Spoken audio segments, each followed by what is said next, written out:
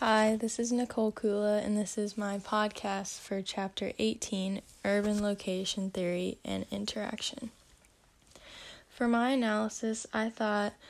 the concept of urbanization was interesting because I thought it was interesting how much the world is changing from a rural perspective to an urban perspective,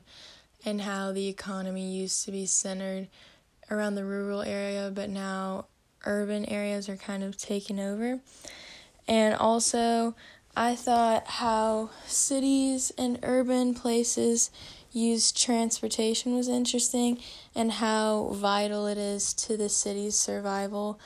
and how important transportation is to the people of the city, and how difficult it can be to map out everything,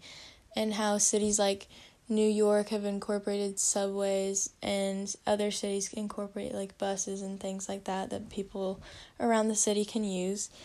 And I believe that urbanization and urban areas in the world are making the world grow more and develop economically rather than rural areas. And this chapter was very similar to the documentary we watched in class, because it talked about like all the problems that come with urbanization in cities, like the slums or the struggle with finding transportation, and just all the issues that can come along with the growth and cities and things like that. If I were to make a book cover for this chapter, it would probably be